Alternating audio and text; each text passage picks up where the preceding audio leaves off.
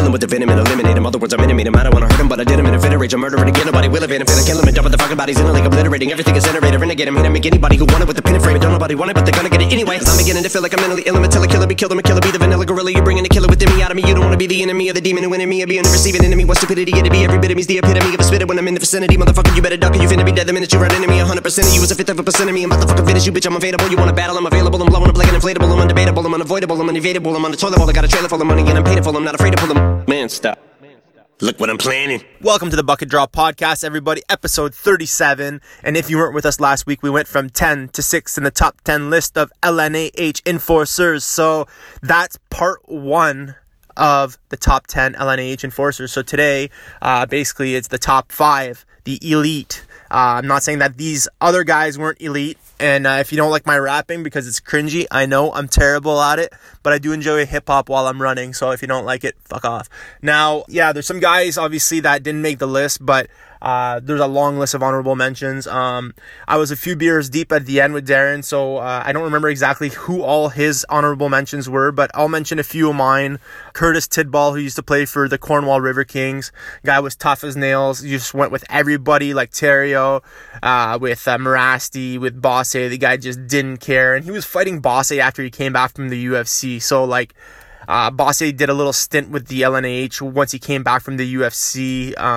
I don't know why, because he must just love fighting, because the guy's got a good job as a fireman. But anyways, yeah, so Tidball, give a shout out to Kevin Budzik, Kevin Tough as Nails as well, Tuma Budzik.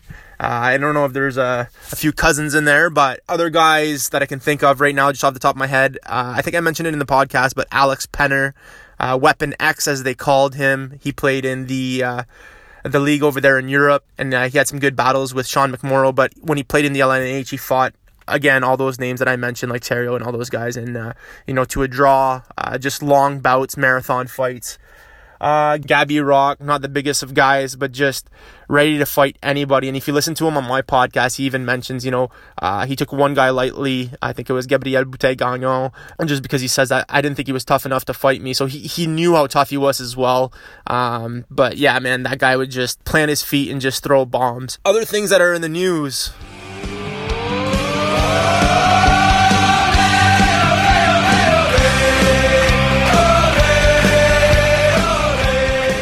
The draft lottery went down over the weekend.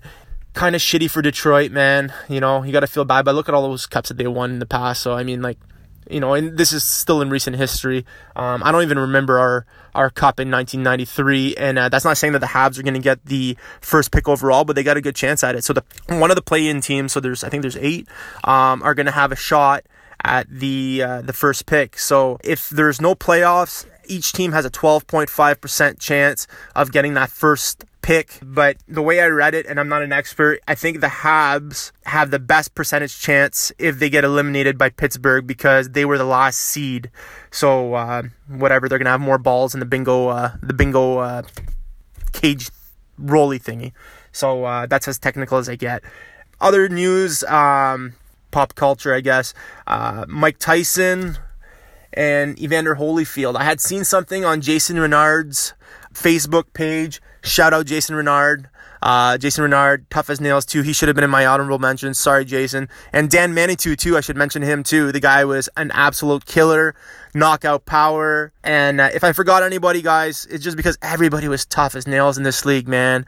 I was listening to one of Alex's podcasts recently, and he had Jason Rushton, who participated in the Black and Blue Battle of the Enforcers, and he was mentioning steroid use and just the fact that you almost had to do it because you needed to have that mental edge going into the game because you knew you were fighting. So it wasn't a matter of, am I fighting tonight? You're going, and you're not going like an anybody. Like, you're not going against like a pussy like me. You're going against a tough mother foe.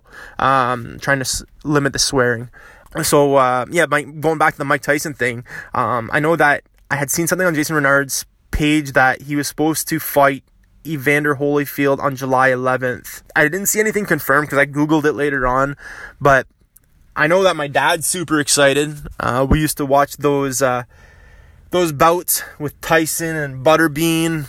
They didn't fight each other, but Butterbean used to fight after Tyson. And yeah, those fights would go on till like 2 o'clock in the morning. But as kids, we would still stay up for them. And, you'd grab your popcorn and everything. And then next thing you know, Mike knocks him out in like a matter of 30 seconds. And big dudes with a height advantage on Mike. But I know my dad's pretty excited about this one. I don't know if it's going to happen or not. But he was like, yo, we got to have a pay-per-view at my house.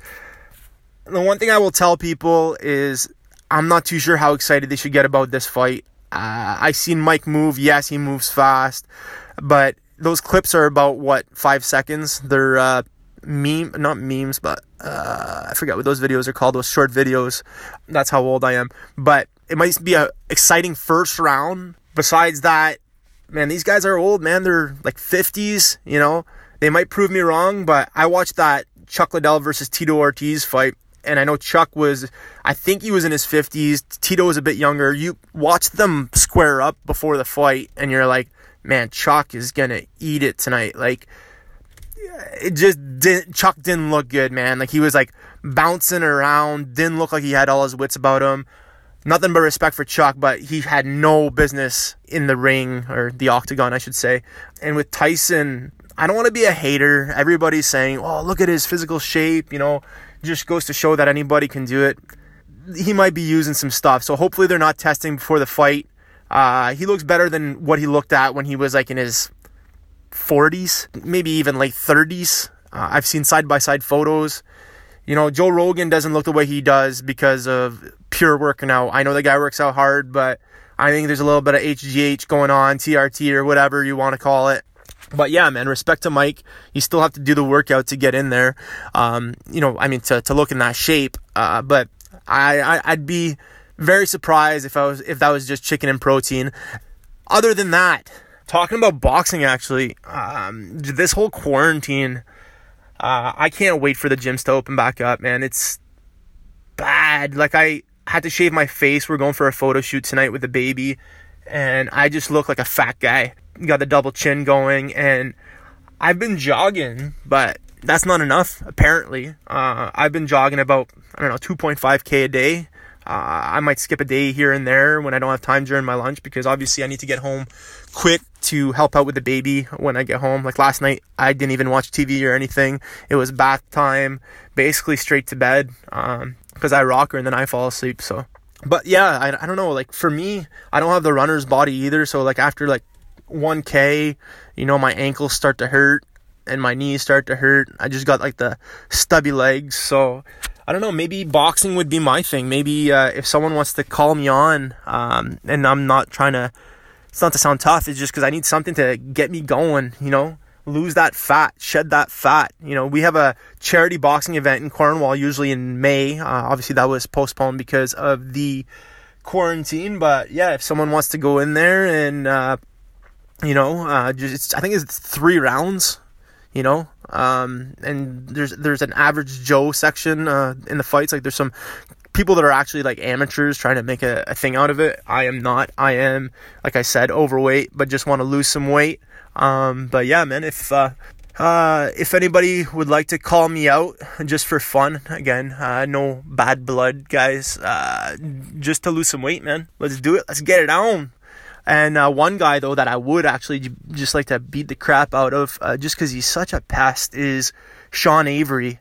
I'm going to be talking crap on him, but I'm also telling you to listen to his podcast. He's pretty entertaining. So, I could see a guy like that replacing Don Cherry, because I wasn't a big fan of Don Cherry. He just got on my nerves, and I'm sure that this guy can get on a lot of people's nerves, and some people love him, some people hate him. But yeah, you just listen to his podcast, and like I said, the guy's entertaining, so I'm telling you to listen to his podcast at the same time. But like, I wouldn't mind boxing a guy like that. The guy's just such a troll, man, and I think he's still, I don't even know if I should take his comments seriously on his podcast, or if he's just trolling us all, because he just has that personality, right? Like he backed down from so many guys. He can claim to be the toughest guy ever right now. And, he says that, he would, on his latest podcast, he said, if you get my dog angry, I'm going to grab a baseball bat and clear the streets of New York City. Like, come on, dude. You're not Probert.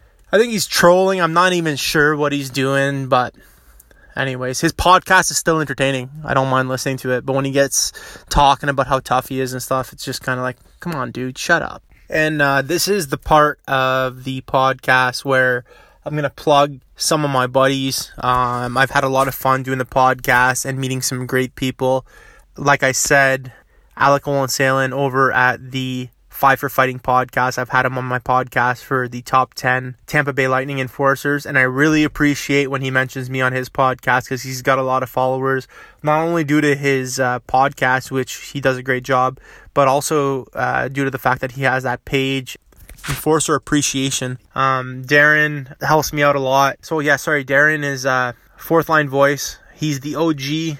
I hear Alex saying it too. The OG of the Enforcer podcast, guys. So check him out, man. He's got the skill and he's got the will. And I don't have another line for rapping something about that. And yeah, those guys have terrific podcasts. Very appreciative for both of them. And definitely check out Joe Lazito over at Coliseum Chronicles. You know, he's the man with the plan on Instagram, and he interviews guys from Long Island. I think I said that right. I'm not too sure, but yeah, Joe Lazito has got a gift, man. He sounds like one of those old school reporters. If you look at his logo too, you know, he's got that reporter cartoon, you know, and he does a terrific job, man. He's got great guests on his podcast. He's had Jim McKenzie. He's had Aaron Asham lately. And yeah, Joe, I'm excited to have him on too, actually next week. So I don't know exactly when you guys are going to listen to that podcast, but I mean, he's got Aaron Asham right now, and but he's coming on my podcast to give me his top 10 New York Islanders enforcers. So I'm going to try to match 5 of his. That's my little gimmick there when I have guys come on and do their top 10. So check out that episode. I guess the last thing that I was going to mention is, again, thanks to Darren. Darren at the Fourth Line Voice. He retweets my posts on Twitter. And I'm selling hats. All the hats that I sell, any profit that I make goes directly to the Children's Treatment Center in Cornwall. And it helps kids that are victims of abuse. And, you know, counselors and psychiatrists are not free. And it's a great organization in Cornwall that helps these kids. So if you want to support old-time hockey and you'd like to buy a hat, I've had guys make donations actually where they bought the hat for more than what it was worth. And I appreciate those guys so much. I'm up to $65 for the Children's Treatment Center that helps the kids. And like I said on many podcasts, so I'm not going to keep beating a dead horse. Again, I'm French. I don't know if that's the right expression, but you know, I find the new hockey's boring. The instigator rule, all that crapola, it's made the game a little bit boring. You got rats running around, taking liberties now. But yeah, if you want to support old school hockey, you know, and you know, at least it might not come back, but at least we can talk about it. Buy a hat. Bucket Drop. What does Bucket Drop stand for? It doesn't say Bucket Drop Podcast or nothing like that. It just says Bucket Drop. Just in support for all the guys that dropped the gloves, dropped the bucky. I didn't want to call it dropping the gloves. I don't know. I just, you know, even listened to Sean Avery's podcast recently. You know, he's saying that he would rather drop the bucky. And myself, I'm the same way, man. Like, I dropped the gloves a few times. I fought a guy, Pierre Dagenet, who played for the Montreal Canadiens. Tooting my own horn again, eh? But yeah, like I remember fighting him and he was punching me in the helmet and my visor was all fogged up. And ever since then, you know, if I could drop the bucket, I dropped the bucket. Just, it was easier to see. And I mean, who wants to be punching a helmet, right? Which Avery was talking about in his last podcast. I hope this was not a trashing Avery podcast. That's not what it was meant to be. I just think that the guy's a little bit of a clown when he tries to refer to himself as like a little bit of a probert, you know, because the guy was definitely an instigator. And I listened to Barnaby's podcast, and he's never claiming to be the toughest guy in the world when you listen to his podcast. But, you know, like I said, it might be trolling. But, yeah, I'm going off on a tangent. But buy a hat, guys. You're helping support the kids. You're helping kids. And you're helping support old school hockey, you know. You see a bunch of hats with the Bucket Drop logo. You know, people will be like, yeah, you know, That was the glory days of hockey. So going into this episode right now, we're going for the top 5. I hope I recorded all this. We're going to jump right into it. So the last episode, we stopped at 6. We're going right with Darren's next guy at top 5. So if there's not a smooth transition, sorry guys, I'm not a professional. So see you on the other side with Darren at Fourth Line Voice.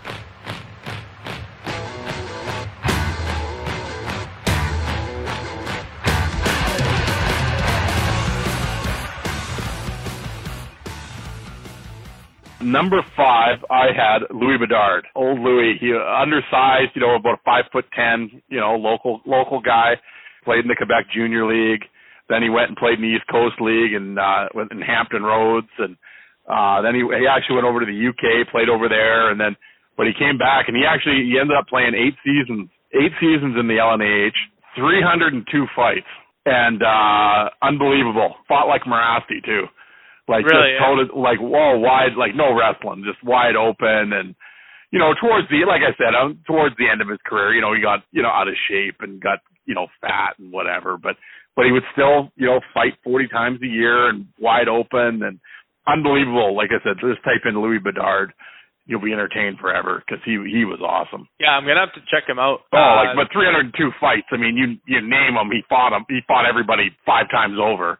And like I said, it wasn't like, he was the kingpin of the league or whatever, but he was always, he was always in that top 10 discussion. But I mean, when you do it for that long and you're that 40 fights a year for 8 years and fighting like I said, it wasn't like he was fighting first line goal scorers. I mean, he was fighting everybody, and win, lose or draw, you were going to get a hell of a battle out of Louis. And then he played in the Quebec League. He was with Laval, and then he went back to the East Coast, and then he came back to Quebec, and he kind of bounced around. But like I said, because I think he probably played pro for 12 or 13 years, but 8 of it was spent in the Quebec League. No, right on. And shout out to Louis. I think right now he's like a motivational speaker. And at number 5, I'm going to pick another lefty. Those damn lefties, they could do some damage. And another big boy at 6'3".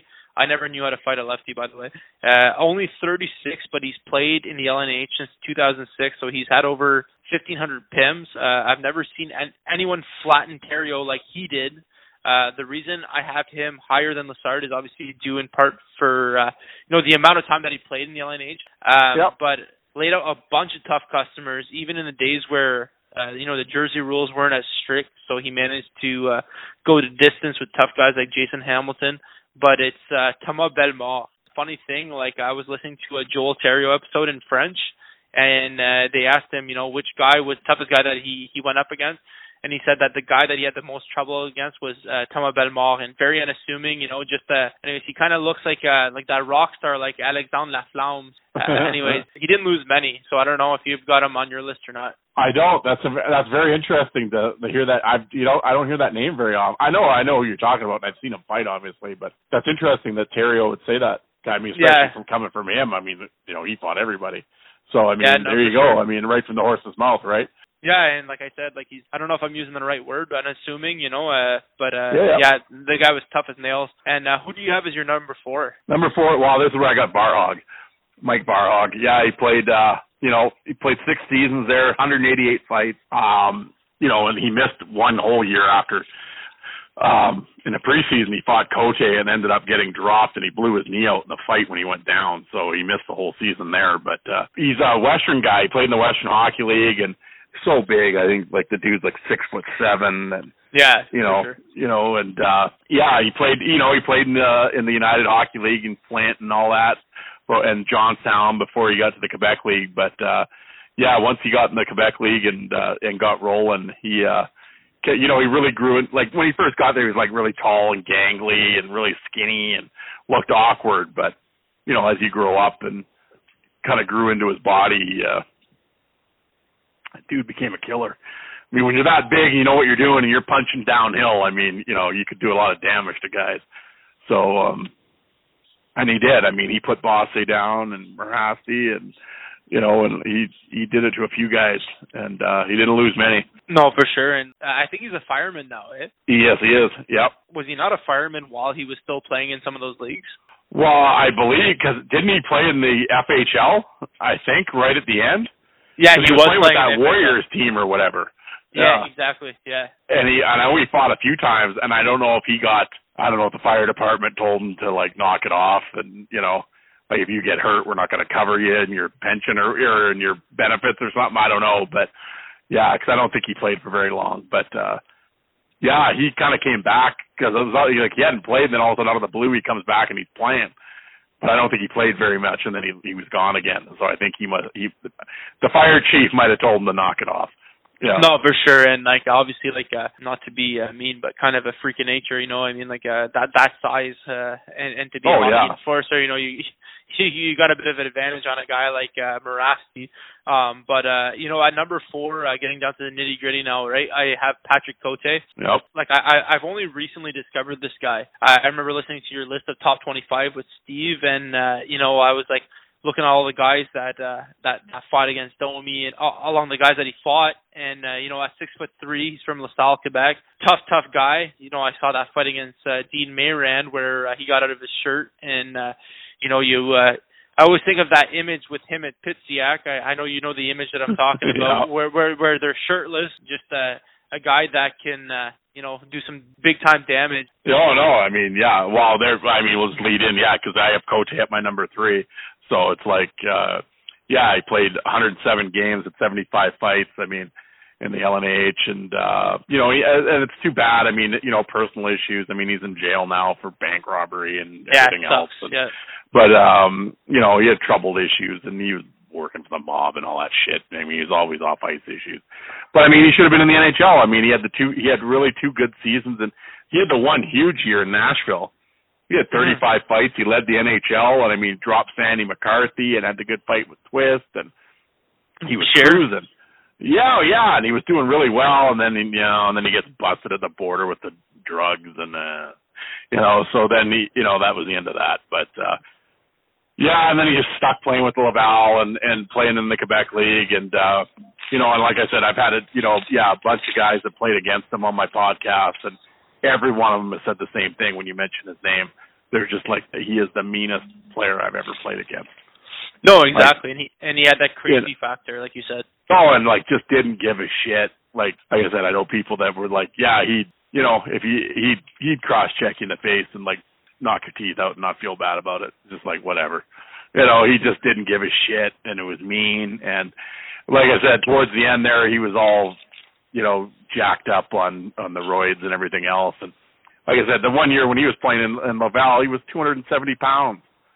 Like just, you know, probably like 6% body. He's just jacked. It was ridiculous. Like he should have been playing for the Montreal. He should have been in the CFL as a linebacker or something, you know. But that was the problem. He was too big. Yeah. So he kept getting muscle tears. He only played like the 15 games one year because he kept tearing his quad, and then he tore his ankle, and he fractured his finger. And I mean, there was always something going on because he was just too big, and he lost all his flexibility. I mean, he looked like a bodybuilder. Maybe I should have that picture of him, you know, walking off the bench after they left a trail of destruction and behind. Well, and that's the thing, and you saw how big he is in that picture. Well, that picture was from like 2003. Like you should have seen him in 2006 when he's bigger than that. Like, you know, it's ridiculous how big he got. And and he said, and then you add like the temperament when the guy was already mean. Now you add that to it too, and it's like, oh Jesus, you know, like like he was, like when he hit you, and like you said, he'd get out of his gear all the time, and I mean, like I said, when I was talking about Barhog, that fight's on my YouTube channel. Like the fight's pretty even. Actually, Barhog's probably winning, but then Cote gets that right arm out of his jersey, and bang, and then down goes, and then Barhog, and that's the thing, and then Barhog ends up going down and blowing his knee out, so he's lying there. Yeah. And then Cote skating away decides he goes down on the ice and starts rolling around making fun of him. You know, that's how cold-blooded he was. He didn't even give a shit that the guy blew his knee out. You know, he didn't care. That was Cote, man. The guy was a freaking cold-blooded killer. Scary dude, man. And like, I mean, oh yeah. You know, went the distance with Probert too. I'm sure he wasn't on all the same roids back then. Well, no, because he had to play back then, right? So I mean, and that was the thing. The guy, he could skate, and you know, when like they said, like never mind the fighting part. Even when he just got got them legs pumping. I mean, he could skate, and I mean, dude's, 6'3", 260 and can skate and doesn't give a shit. I mean, like you said, the hits that he would throw were just unbelievable. He just trucked guys. Yeah. Cote was, I mean, it's too bad his life went the way it did. Like I said, there's another guy that should have played in the NHL for a while, but he was a bad dude. I heard he was supposed to get out of prison here soon, and I heard he could have got out early and said he didn't want to get out, or I don't know what the hell's going on. But I heard the same story, actually. What did he get shot in there too? He got into a prison fight and got shot by a guard. And whatever. It's too bad. But I know we're talking to Swanson. I mean, Swanson played with Cote and loved him, and had nothing but good things to say about him. I said my friend that coached him, really, they got along. I mean, he's like a nice guy to his teammates. It wasn't like he was out kicking puppies or anything, but I mean, but when he put the skates on and it was time to play, it was all business and stone cold. No, for sure. And like, I find it's a sad story because like I saw some pictures of him while he's playing for the Preds and just like interacting with the fans, and seems like he had his shit together. Yeah. And like you said, the fact that he went to jail, and actually, the last story that I heard is that he was going to get released. Don't double quote me on this, but basically he just said that if you guys let me out, I'm either going to go rob a bank or I'm going to hurt myself. So that's the part that I had heard. It's the exactly. So I mean, obviously there's some mental issues there, and hopefully he gets that taken care of, because that's too bad. Yeah, no, for sure. At 5'10", he's a righty. So my number 3 is John Nasty Morasti. Mm-hmm. The fact that he fought guys that big just simply amazes me, and I mean, just the heart of a lion. Well, my number 2 was Morasti. Yeah, like I said, it was surprising, and he actually didn't play that many games. Like, he wasn't in the Quebec League for very long. Like, basically, it was like kind of 3.5 seasons. He played 118 games. He had 141 fights, and like you said, always the entertainer. And I mean, mid-fight, he's putting his arm up to get the crowd going and waving to the crowd and smiling, and I mean, the ultimate showman. I mean, and I can also tell you he ain't 5'10". He might be 5'8". Really? I've met him a bunch of times, and I'm 5'10", and I was looking at the top of his head. So, but I mean, he's about 5'8". He's about 5'8" wide too, though. So, he big, strong dude, but.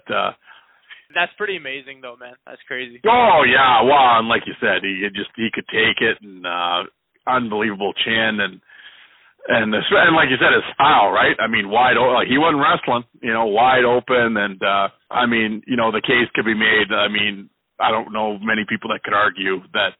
I mean, he's probably the most exciting hockey fighter of all time. You can't beat that. No, I mean, for terms of entertainment, I mean, win, lose, or draw, he was going to be entertaining, and. He had the rough battles against Bosse, and everybody remembers those. But and I believe I talked to John. I've talked to John about it, and I think I mentioned it to him on my podcast as well. I never kind of understood. Well, I mean, I get it why he fought him like that, but I was always sort of like, I don't know why he fought that style against Bosse. Here I am, like I said, here I am trying to give fight tips to John Morasti. Like, I don't mean it like that, but I was always, because Morasti was a better skater than Bosse, so I was always I remember asking him, like, why didn't you move him? Yeah. Like, you know what I mean? Like, you guys, why didn't you spin him? Like, why did you just plant your skates and go toe-to-toe with a guy? Like, Christ, Bosse is in the UFC, for God's sake.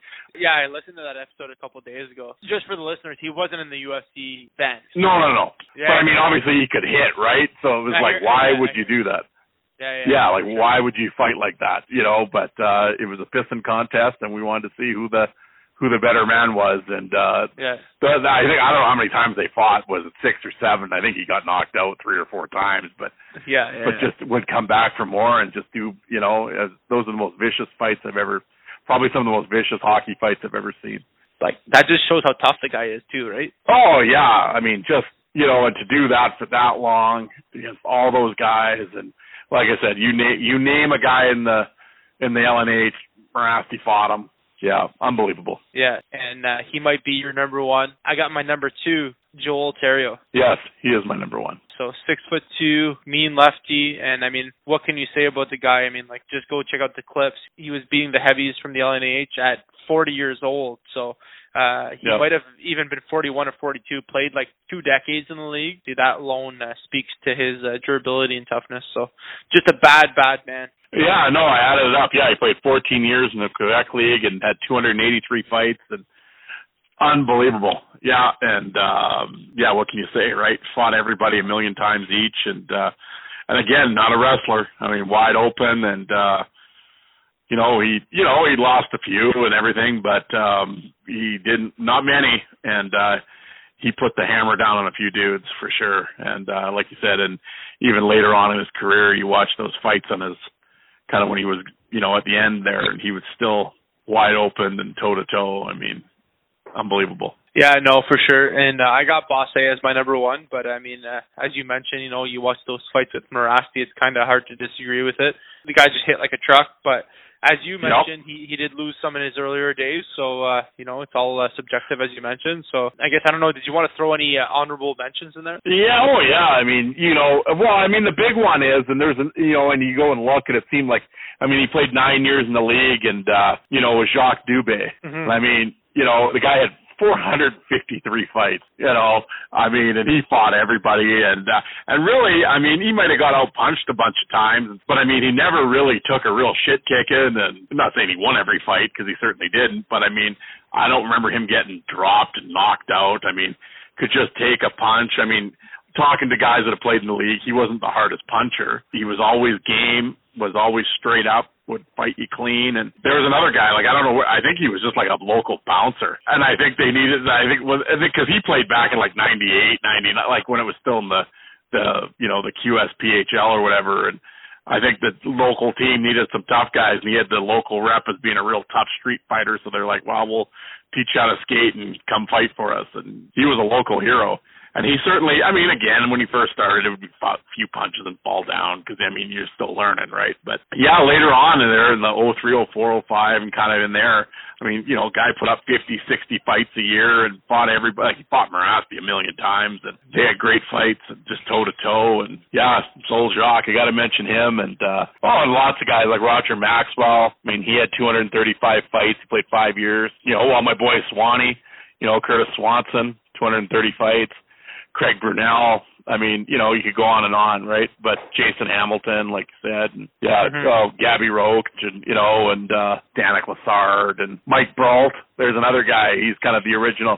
He's always kind of referred to as the OG in that league, because he was fighting back in like 96 when it was in dimly lit arenas and, suburbs of Quebec, and dude was fighting 60 times a year. I think somebody said he had like 600 career fights or something. Yeah, bro's a legend for sure. Corey Holland, guys like that. Those guys have thunder in their hands. Dan Tice, I've had him on my podcast. Have you had him on yours as well? No, Alec had him on as well. Yeah, there's another guy, right? He was around for a long time, and not a big guy and unassuming and stuff, and didn't put up the massive fight totals, but when he decided to fight, oof, yeah. Oh, for sure. Yeah, and another guy actually that I'm thinking about right now off the top of my head is Jason Payne. Yep. Lightning and thunder in his hands. Yeah, he played a long time in the American League, in the East Coast, in the Colonial League. He bounced around the minors, and then, he didn't play in the Quebec League for very long, but yeah, he certainly laid the beats to a few guys. Like I said, another guy, Ryan Hand. There was another guy. For sure. And I was a big fan of his. And like you said, we talked about Brashear was in the league for a little bit, and I know he came in the lockout and had like 19 fights that year, and I couldn't believe Brashear actually went to the Quebec League during the lockout. Like, holy shit. Talk about having a target on your back. But he wasn't very highly thought of by too many of the guys in that league. They didn't like some of his antics. But, yeah. But, I know he's since gone on and played a few more seasons in the Quebec League. But, obviously he doesn't fight like how he used to. But nor should he have to. He doesn't have anything to prove at this point. But another guy we actually didn't mention that was definitely kind of an original back then was Mike Bajerny. There's another guy. I was going to ask you about him because I don't know too much about Mike. Yeah, well, he, if everybody's out there has watched the Chiefs documentary, the Chiefs, his brother, Bajerny's brother, was actually the one that made that movie. And, of course, they followed the Laval Chiefs around for the 02-03 season. And, obviously Mike's featured in it heavily, and they talking to him. And, yeah, so he, hopefully I'm trying to get him on my show here, but, because he'd have some really good stories. But he was in that league for about 6 or 7 years, and he fought everybody. But, Yeah, big tough dude, and you know, he was certainly kind of at the beginning of that league when it really started rolling. But yeah, Berjourny was, and then another guy I had on my show that I'm actually going to re-upload his interview this Sunday was Dan Kopech. He played for the Laval Chiefs in 03-04 and 04-05, and just tough dude, man, those Laval teams.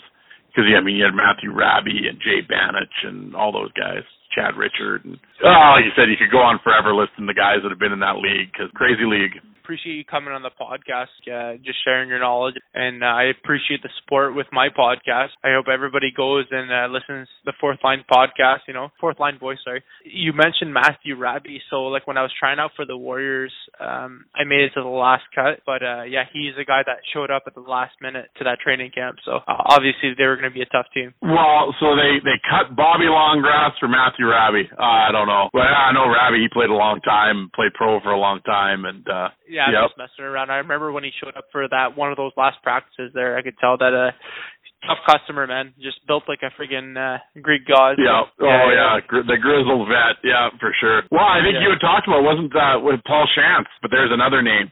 He was in that Quebec League forever and fought a million guys. You've gone pretty close with Dean Mayran, but like those tough guys are just the nicest guys in the world. Oh yeah, absolutely. Yeah. No, and with the podcast, getting to talk to them, and and then you talk off air with him and stuff. It's been fun. Yeah, Paul Chance is a funny dude. Just the whole time that he would just tell me like, go get shit started while I was trying out. Yeah. You could tell he's even though it was just like he knew all his teammates. He was a gamer for sure. But yeah, thanks a lot for joining me today, man. And I hope everybody enjoys the episode. And yeah, thanks a lot for joining me. No, man, it was great. It was fun. And like I said, I love doing the list. It's always fun to compare and like I said, talk about these guys, and hopefully no problem. I'm glad people are listening and gaining some followers, and like I said, anytime you ever want me to come on, I'm more than happy to sit down and talk, because it's always fun. Yeah, for sure. And I learned a few guys from you today, and hopefully you learned a few guys from me. So good times, bud. Enjoy your night, and we'll talk soon. Absolutely, man. Take it easy. How deep is your love? How deep is the ocean? How deep is the sea? And how deep is my love? How deep is your love? How deep is the ocean? How deep is the sea? And how deep is my love?